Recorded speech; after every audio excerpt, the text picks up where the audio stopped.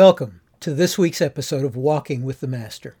My name is Ken Winter, and this week's episode is entitled, The Hour Will Come. God's timing is perfect. It always has been, and it always will be. He is eternal. He's not constrained by such things as time or space. He created it all. Time is as much his creation as we are. He can turn it backward, as we see recorded in the days of the prophet Isaiah and King Hezekiah. And just as easily as he could have turned time forward, he can make it stand still, like he did on the day he gave the Israelites victory over the Amorites. He does everything according to his own perfect timing.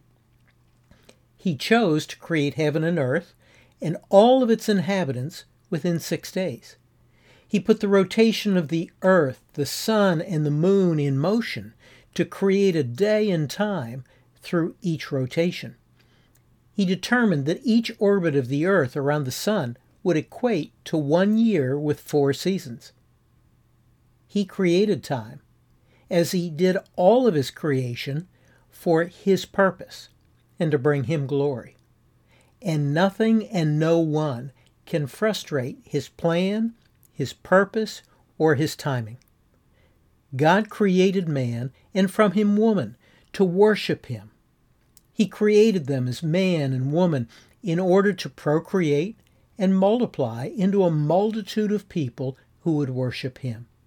And he knew, even before creating that first man and woman and choosing to give them a free will, that they would sin against him. Therefore, he also knew before he created them, and before he created time, that he would need to make a way for his creation to be redeemed. As a result, everything, including time, was created by him with his plan in mind. The Apostle Paul writes, "But when the right time came, God sent his Son."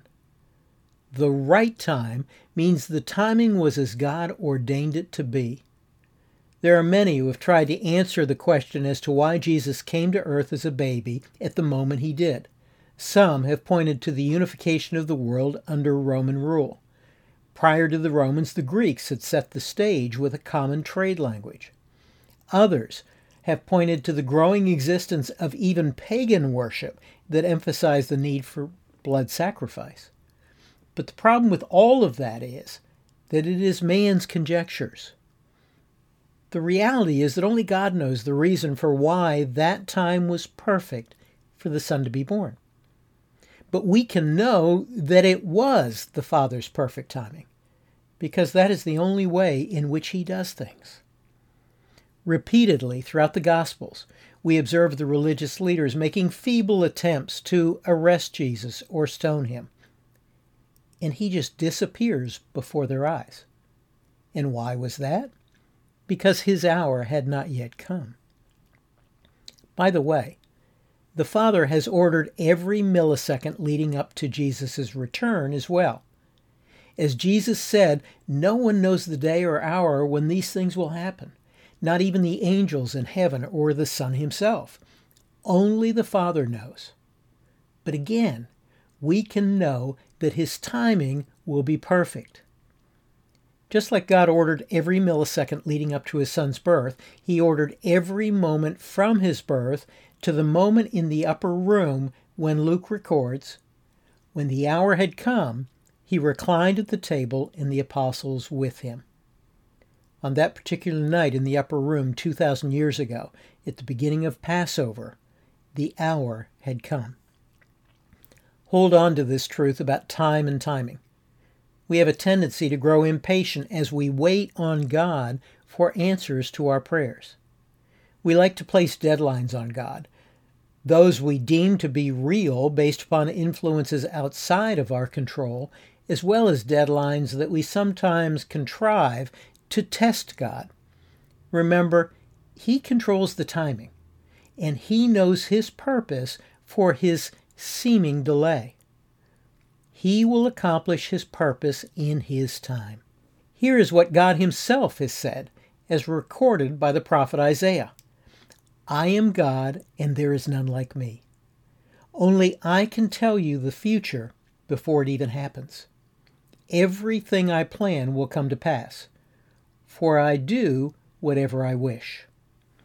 And he will do so according to his perfect timing.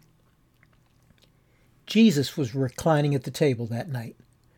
This was the moment of peace and calm before the storm. It is very similar to the night Jesus was sleeping in the boat in the midst of the storm. Jesus knew all that was about to unfold, and yet there he reclined. You and I would have been anxious, at the very least, if not outright panicked. But as the Son of God, he knew that nothing was about to occur that was not in accordance with the Father's plan and timing. And as the Son of Man, he knew that the next 24 hours were going to require tremendous physical strength and endurance. So he availed himself to the rest that the Father now provided. Grasp this truth. In the midst of our life journeys, as we take up the cross and follow him, there will be moments of rest in the midst of or in preparation for great activity. Let's be careful not to rest when we are supposed to be active, and let's not be active when we are supposed to be resting. Let's be faithful to avail ourselves to the time of rest that the Father has provided. Unlike Jesus, we don't know what is ahead, but the Father does. And he will provide a time to renew our strength in preparation for us to endure. That brings me to what I believe is the most important truth of that particular moment in the upper room. His apostles were there surrounding him. He was in their midst. They were enjoying the intimacy of his presence. At the most critical 24-hour period in human history, and most likely heavenly history, Jesus was right there with his own. He was preparing to pour into them, nurture them, and encourage them. He knew what they needed to hear from him. He knew that the very foundation of their belief in him was about to be shaken. He knew the tragedy and despair they would experience. But he also knew the victory they would witness and experience on the other side of their pain. So he was going to spend every moment he possibly could preparing them to walk through the hours and days ahead. We need to take confidence in that same reality. No matter what lies ahead, the Master is right there with us. And he will not leave us nor forsake us, not ever. He knows the victory on the other side of the pain. I don't know what that hour may be for you or for me. It will more than likely look different for each one of us.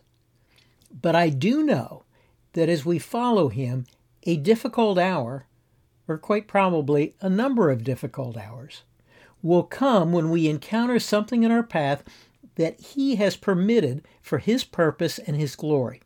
In that hour, trust him in the timing.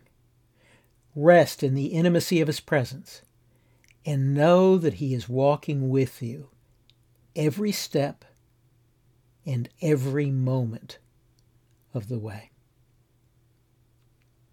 Portions of this episode are taken from chapter 29 of my book, Taking Up the Cross.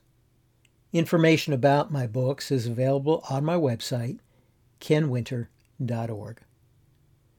Well, thanks for joining me this week. I hope you'll do so again next week, as together we walk with the Master.